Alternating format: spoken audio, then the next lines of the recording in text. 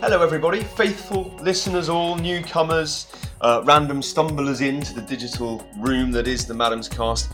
I've lined up another episode for you and, excitingly, it's a bit of a first actually, and I'm not sure whether my guest knows that it's a first or not, but I feel a little bit like today's guest actually invited themselves on the podcast, which is, I can hear her laughing in the background, so that's a positive sign anyway.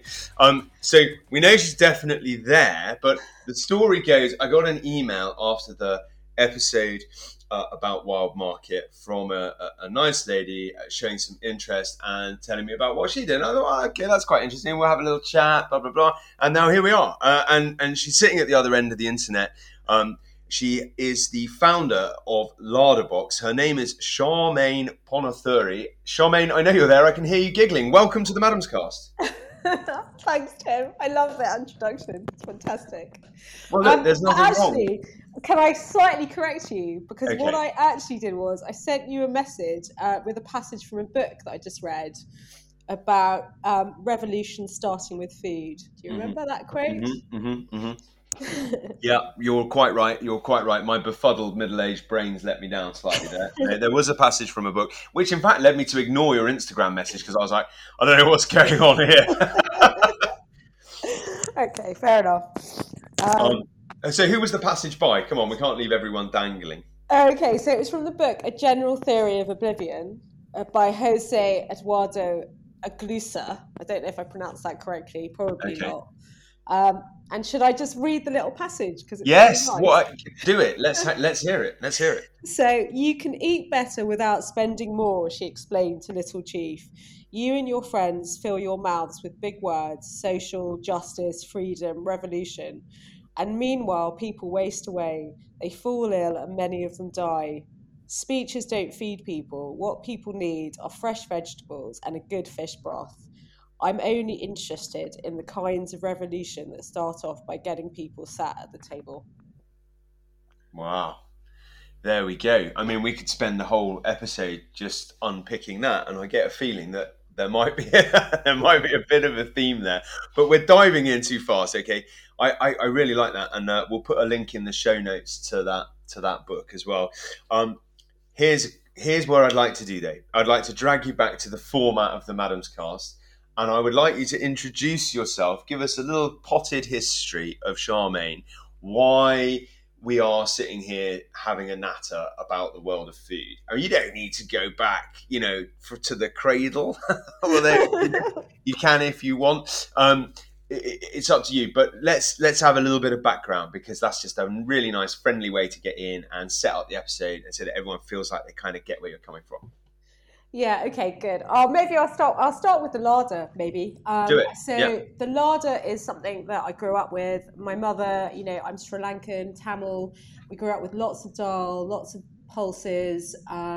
Never really appreciated her larder, particularly as a child, but have grown to really value its importance. So going on from that inspiration to working at Books for Cooks, which is probably now 17 years ago, and I actually stumbled into Books for Cooks because I needed to start cooking for my daughter, and I wasn't really much of a cook then, so and I started working there. So luckily I got a little job organising the workshops, and that's in Notting Hill, right? Yeah, exactly. And then that was just such an inspiring place to be for loads of reasons. We used to have things like there was a woman writing a book about quince, and we had a 5-course dinner party all about quince, all on quince. I mean, stuff like that. Who was that? Was that B. Wilson? It wasn't B. Wilson, and I've forgotten her surname. It was her first name was Jane. But oh yeah, okay, yeah, no, I do know who that is, and I'll try and see if I can dig up her surname from my rusty brain. I've read the book. Have you? Well, it's such a brilliant place for lots of things like that, and all the recipe testing, and just you can't not work there and fall in love with food. I mean, even if you had no interest, it's almost impossible. So yeah. So that was the beginning, actually, of my, I suppose, the sort of the big moments of really just wanting to be working in this area. Amazing. Well, that's pretty cool. I used to work just around the corner on Lancaster Road for Alistair Little when he had a restaurant there. So that's a completely different story. All right, so books for cooks. Spin us forward. What happened next? Yeah, so then while I was at Books for Cooks, I put together this little book it was called An Anthology of Midnight Munchies, and it was published by a French publisher called Delirium in the south of France. And it was basically a book of stories and memories of different people eating at midnight. Okay. And it was illustrated, and what I really loved, so it kind of combined my interest in storytelling, food, and random encounters with all kinds of different people. So it was really lovely. So then from that, started a cookware business with in France, which was the first pans were made in France. Which was really interesting. A lot about production and about cooking tools and how important they are in terms of flavour and the way you cook. I'm no expert, but that was a really interesting journey, which sort of went on for 9 years. And Larder sort of came out of really. Partly at the time I was living in Wales, and there was a collapse of this company called Farm Drop, and I was listening to Farming Today, and a farmer called Dan Munson started talking about the impact of not having Farm Drop as a seller for their produce. And so that got me really just thinking about producers and their voices and how important produce is in terms of the ingredients we pick and the value we put on ingredients. Just one thing, sorry, for listeners who don't know, just in case. So Farm Drop was a boxed ingredient, kind of like a mixed box of ingredients that you sort of subscribe to. Is that right? Exactly, yeah. So their idea was farm to table, exactly. Yeah, perfect. Sorry to interrupt. No, that's okay. So that's kind of how Larder began. And Larder began from me listening to Dan Munson talking on Farming Today one really early morning. And it sort of evolved from that to the current Larderbox, our first offering.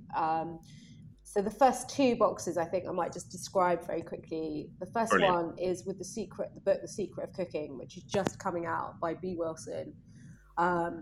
And the next, so it's all about that book and her favourite objects in the kitchen mixed with some ingredients that she thinks are important for different recipes. And the idea of the box is also the box is made from mycelium and agricultural waste, so you can grow herbs in the box. And the idea is that the box is a gift. It's not a meal kit, it's a gift, so that you give this to a person and they have to go get creative in the kitchen. So the book kind of gives you ideas and inspiration, and then you may use some of those ingredients in the way B suggests, or you may go off and do something else. And what's lovely about her writing is that she suggests that you do exactly that, and that you find your own inspiration. And so the book and the thought about the cooking from scratch, which is what Larder's about, went together really well. And then this week we just photographed our second box, which we're really excited about equally. It's all about mushroom and the lion's mane mushroom, with the book Entangled Life by Merlin Sheldrake and the wonderful world of fungi. And so again, it's another sort of storytelling box about the mushroom this time, combined with some Italian cooking. So yeah, each box ideally tells a story and makes you want to go and be creative in your kitchen. So. Incredible. For people out there who don't know or are not aware, lion's mane, incredible multifaceted tooth fungus, incredibly easy to come by these days, actually cultivated in all sorts of different locations across the United Kingdom, although in the wild quite rare. So if you find one, please do leave it alone. Absolutely incredible thing. It has, I think I'm right in saying, it has some neurogenic properties in that it can help to stimulate and protect your brain health. Exactly, and exactly that. Yeah, amazing. And you mustn't go and forage one if you see one, because apparently they have the status of a swan in Britain.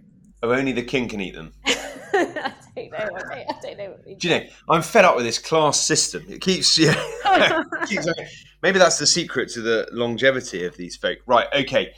Moving on from that slight cul-de-sac thought. Right, so overall, Larderbox is, so there's food in there, but it's really about drawing people into cooking for themselves and the thoughtful process of that. And then potentially it's more about getting that awareness there that this is what we need to encourage on a political level and on a social level. Is that right? Yeah, exactly. So the idea is that there are a few things. Lots of people. I did a little essay for Monocle last year, and the journalist said to me she's always terrified of even a bag of lentils. Like, she doesn't know what to do with them.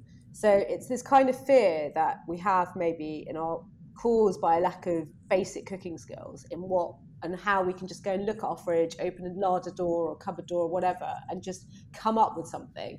So Larder's sort of hoping that people will choose these ingredients, get these books, and then go off and have a little adventure of their own, but with, some guides. So I think it's that. And as you've just said, it's so important to cook from scratch. It's good for your gut, and it's also good for the planet. And it's also just generally good for your mental health, and just a way of pausing and being still and in that moment of cooking, which, I don't know, has so many benefits, and it's so fun as well. Yeah. I'm always slightly cautious of just affirming what my interviewees say, but actually, I'm just thinking about that and nodding along while I'm sitting here, because a similar thing, something happened to me yesterday. I mean, and to be fair, this is a common thing for me. All right, I live my life in food. I cook from scratch all the time. That's what I do. I've recently started growing stuff. And I was standing in the kitchen yesterday, and I was like, I've got some venison stew out of the freezer because I do a lot of batch cooking. And I wanted to get something ready for the kids because it's busy. It's been a really busy week, and they've got clubs last night, and there's lots of dashing around going on. And I was like, right, I need to have something ready when they get back. And I had a couple of marrows on the side because I've forgotten to pick the courgettes, right? So this happens, that's part of life. And I had this casserole, and I was like, what am I going to do? And I went, if I had an aubergine, I'd make a kind of moussaka. And I was like, right, it's marrow saka. That's what we're doing. And so I just flipped it. And I think it's that ability not only to come up with the dish or to use what's to hand and to reach into the larder and find the things and satisfy that creativity, but the ritual. I found it incredibly calming, the ritual of just, right, I'm just going to cook for half an hour. I'm really busy. I've got a million things going on. The phone's binging left, right, and centre. The kids are back. They're shouting. There's this going on over there. Caroline's working in the office. It's all going on. I've got a lot to think about. But do you know what? This is the most important thing. And before we'd even eaten it, I felt better. and it's a hard thing to explain. Do you know what I mean? Yeah, but I think you've explained it really well. It is exactly that. And I think that in so many cultures around the world, it's just kind of, we don't have this term foodie. It's just so normal to take that time to nourish ourselves and do exactly all of those things and just pause. But we actually have to think that we're pausing, which is slightly maybe the wrong way around. Yeah. Well, indicative perhaps of the way that we lead our modern lives. Right, okay. So, I mean, I got a very strong vibe of where this episode is going to go. I am convinced it's going to be difficult to narrow this down into channels and the traditional 3 titles that I'm after, but what we'll do is we'll work on that together as we go along.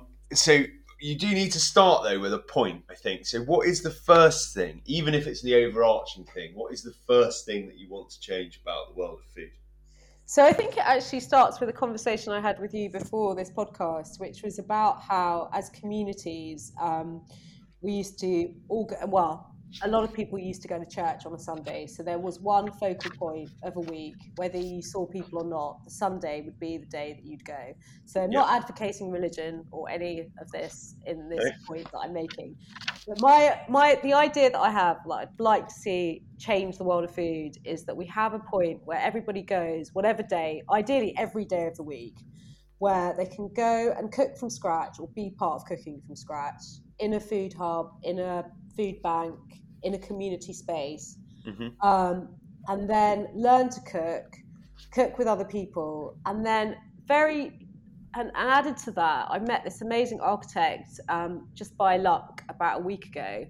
and she's been working on natural buildings. And in fact, her dad, many years ago in Sri Lanka, built houses out of earth for the Sri Lankan government. And so she took this idea from her dad and has developed a clay oven, which we're hoping to work on together. So you just use the earth, you build the oven with everybody who's in this community space, and then you cook from scratch. So the oven is literally from scratch and the food is from scratch.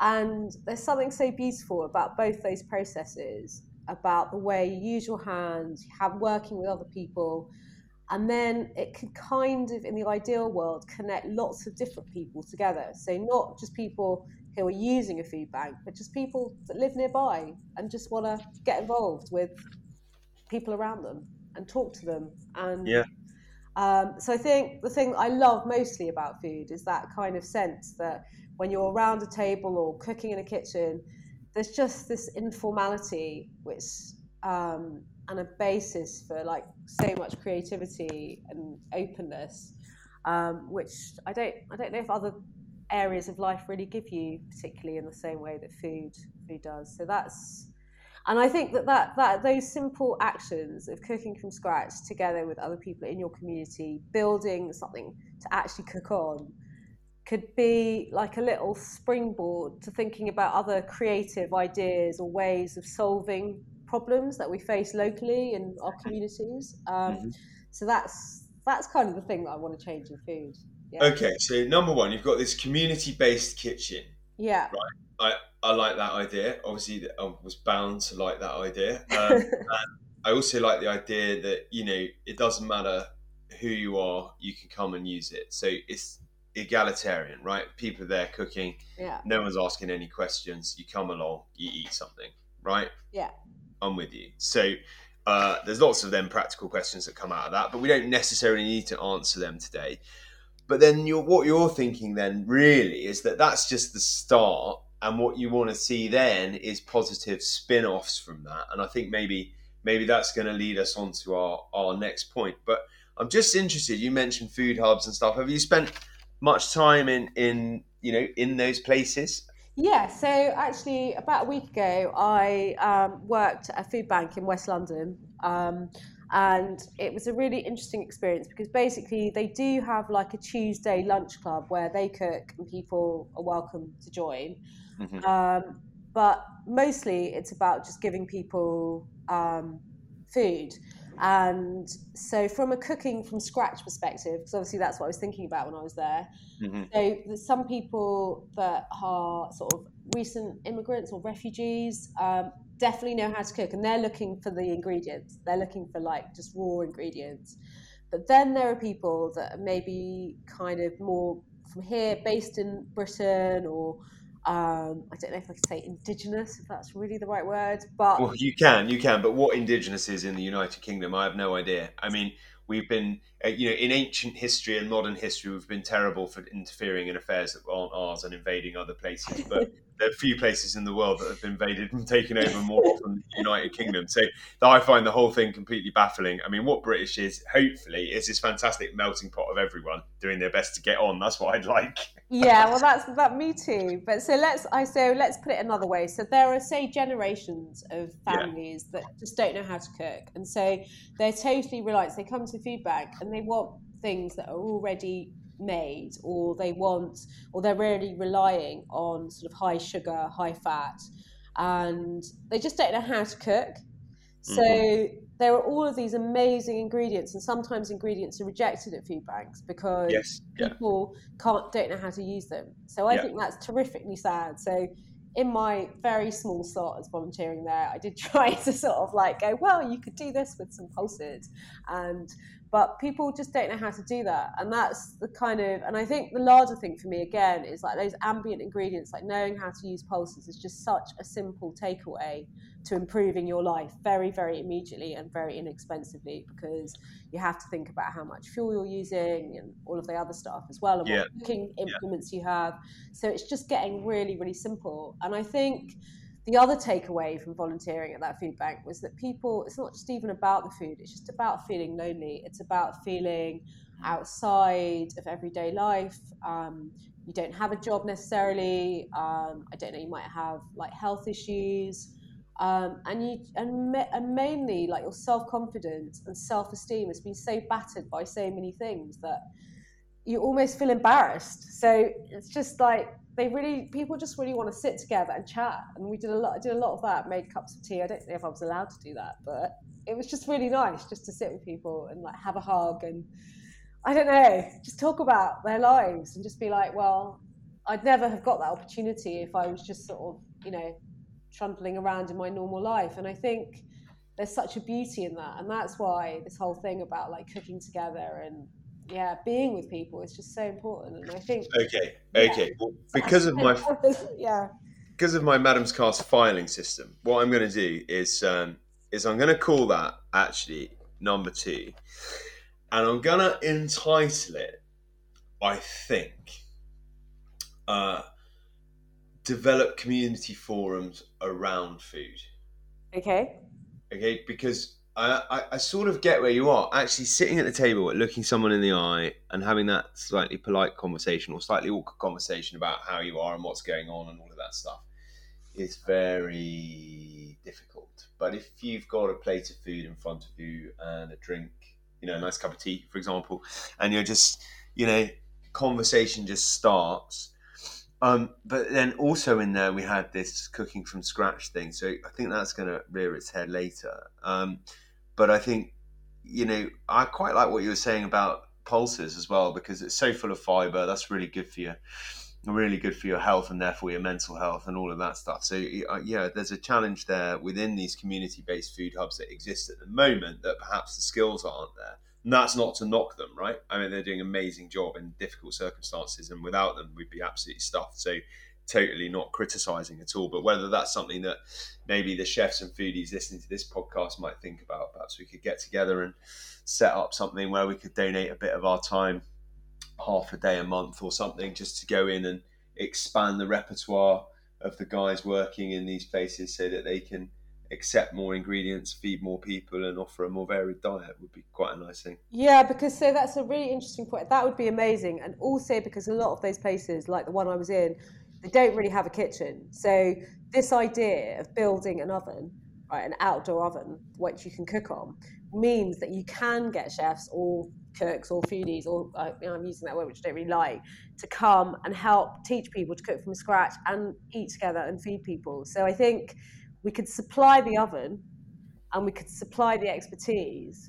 There's already all the produce, and some of which gets wasted even at a food bank. So you might get into trouble in London burning solid fuel in a little oven outside. We need to work air exclusion zone and stuff. So you just need to make sure you check that before. I don't want you getting arrested on a technicality.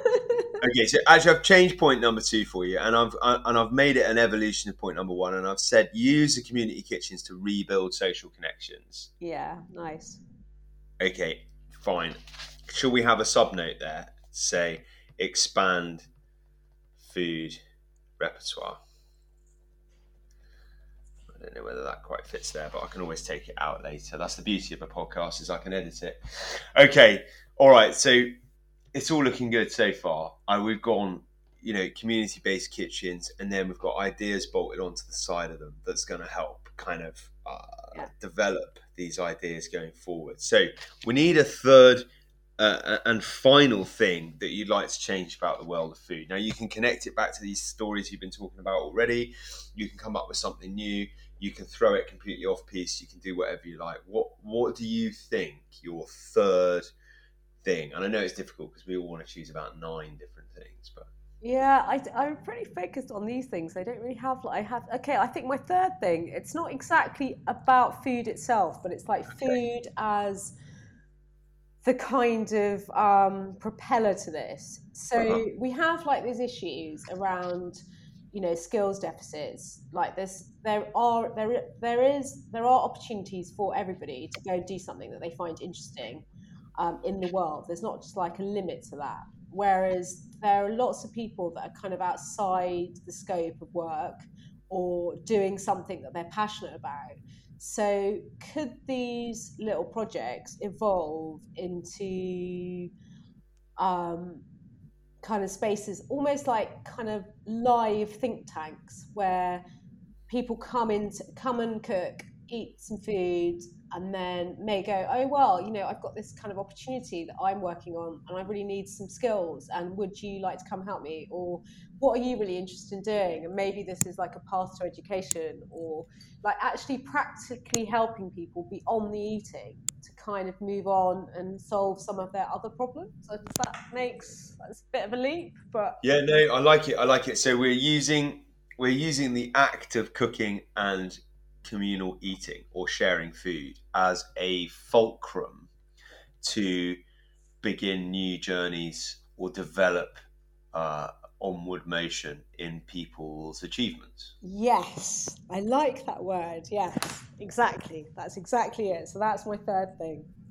And it takes us sort of nicely full circle back round to the start, because if you are stuck, and anyone can get stuck from any walk of life, whether Yeah. that's mental health related or dietary health related or work related or financial crisis related, whatever it is, anyone can get stuck at any time. And I think there's lots of interesting stories about people from different walks of life bumping into different people, and that's the thing that sets off the spark that ignites their next sort of bout of progressive behavior. So I think that's a really nice one, and I like it. Oh, so that's good. So basically, just to recap, in the world of in your Madam's Cast journey into changing the world of food, number one is you've got these community kitchens together. You've got people cooking from scratch. Number two, you've used the community kitchens to build social connections and improve well-being.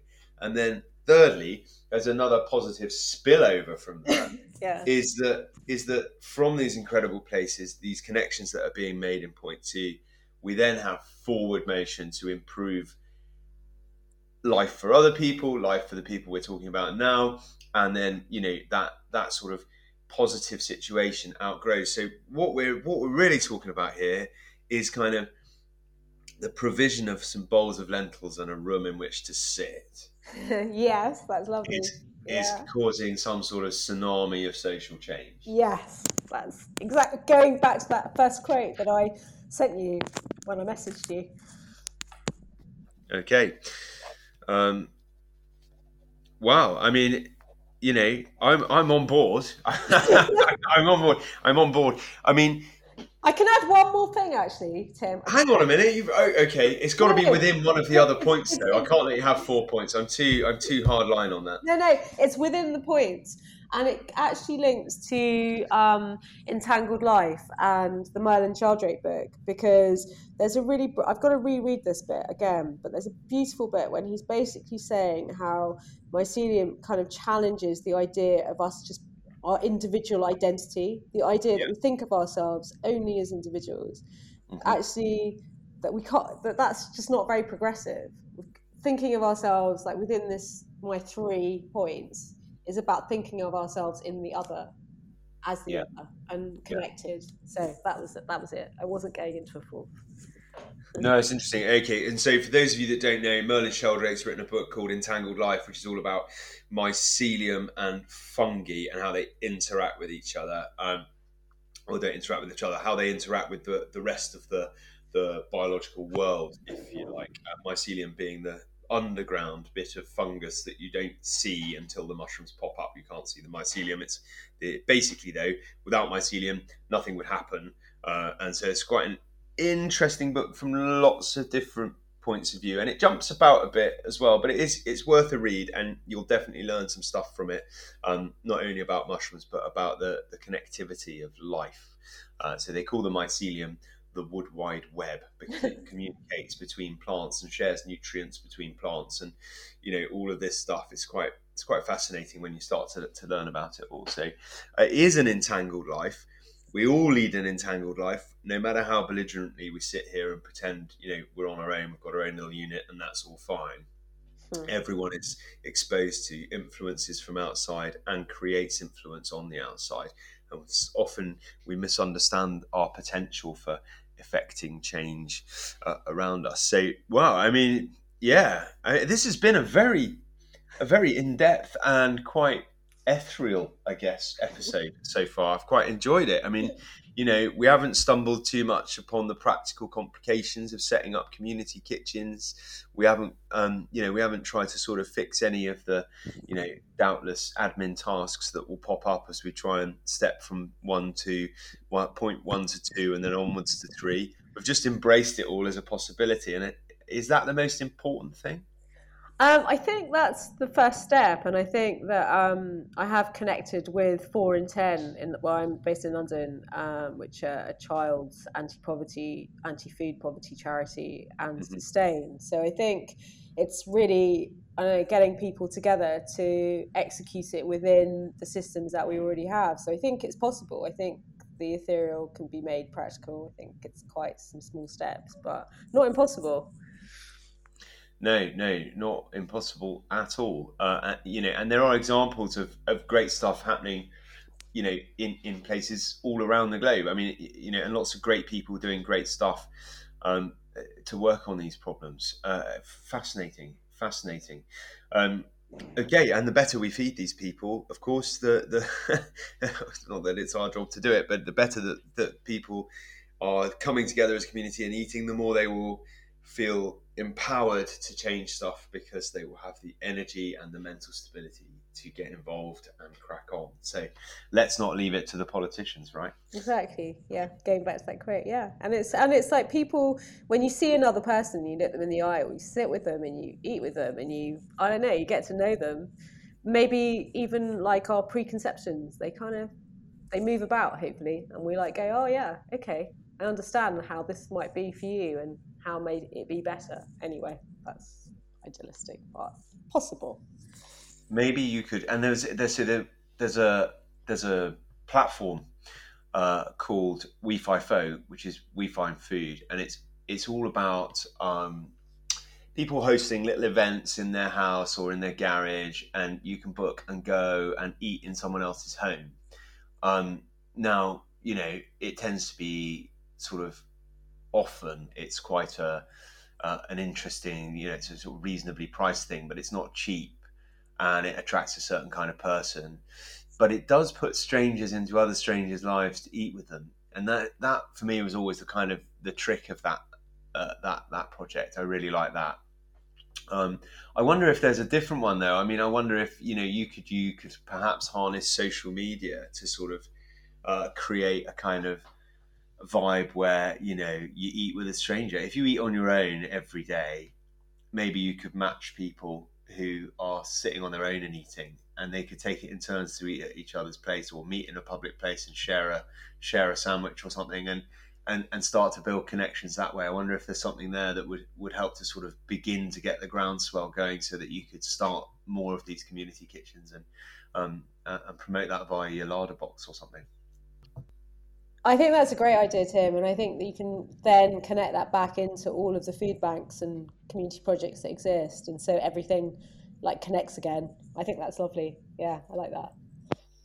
Yeah, because we could get, you get people from all walks of life ending up sitting on the same bench in the same park in London, having a chat with each other, or Birmingham, or Newcastle, or maybe it's a lonely bench in the Highlands somewhere. Yeah, I'm charmed by the idea. I'm not sure what the practicalities would be, but hey, we're not having that kind of episode. We are having an episode of the Madam's Cast though, and I think if you're happy to move on, we now need to do the jolly bit at the end, where you get to nominate a future guest of the Madam's Cast, alive, dead, real, fictitious, willing, or otherwise. You also get to recommend a food-related book for us to add to our collection, or swap with somebody else, and you get to choose a drink that you might drink while you were perusing that book. Are you prepared for your final three? I am. Okay. Well, Charmaine, without further ado, where would you like to start? Most people start with the book, but it's up to you. Okay, so the book would be, it's out in September. It's called Good Taste, A Life of Food and Passion by Alan Ducasse. And yeah, so that would be my book. Okay, Alain Ducasse has a new book coming out. Okay, that's quite exciting. Are you getting paid by the publishers to promote it? No, but I've just been very kindly sent a copy, which is Okay, so okay. nice. Yeah. Can you give me the title again? Because I was so busy trying to write it down. It's called Good Taste, A Life of Food and Passion. Okay, I've written that down. That's good. So the closest I got to Alain Ducasse in my working life was I had an encounter with I think it was a Swiss chef who was working in a hotel restaurant kitchen with me, and we were making something fairly classic, like a niçoise salad or something, and he was trying to put peppers in it. I said, "Look, you can't put peppers in a niçoise salad. What are you doing?"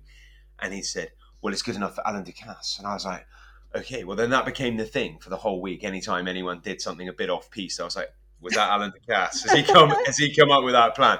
So it's probably reflecting my own ignorance as much as anything else. But it was a nice little Alain Ducasse. Always reminds me of that moment. But one thing I know for sure is that will be a mega book worth picking up. It's interesting that you use that example, because actually in the introduction of the book, or in the first chapter, one of the lines is, first of all, make do with whatever you've got, with whatever nature offers us and whatever is available. Each of my restaurants is linked to a vegetable garden, and then he goes on to talk about how important those things are. So I think, there you go, add the pepper. Well, if you happen to have them, but don't order them specially just because that was how they were making it at the Yeah. Ducasse kitchen when you happen to be there. Exactly. Yeah, quite right. I agree. Okay, well, I'm going to make a niçoise salad this afternoon, and I'm going to use smoked mackerel because we shouldn't be eating tuna. And then I'll see whatever else I've got knocking about, and we'll chuck that in there. It's probably going to be marrow. Nice. Love it. Okay, so we've got a book. We need a drink and a nomination. Okay, so the drink is a Lauder martini because it's very nice with mushrooms. A what martini? A Lauder martini. As in, it's turn the music louder? Yeah. Okay. And what's so special about a Lauder martini? I don't know what all the tasting notes are, which I should have put down, but they do.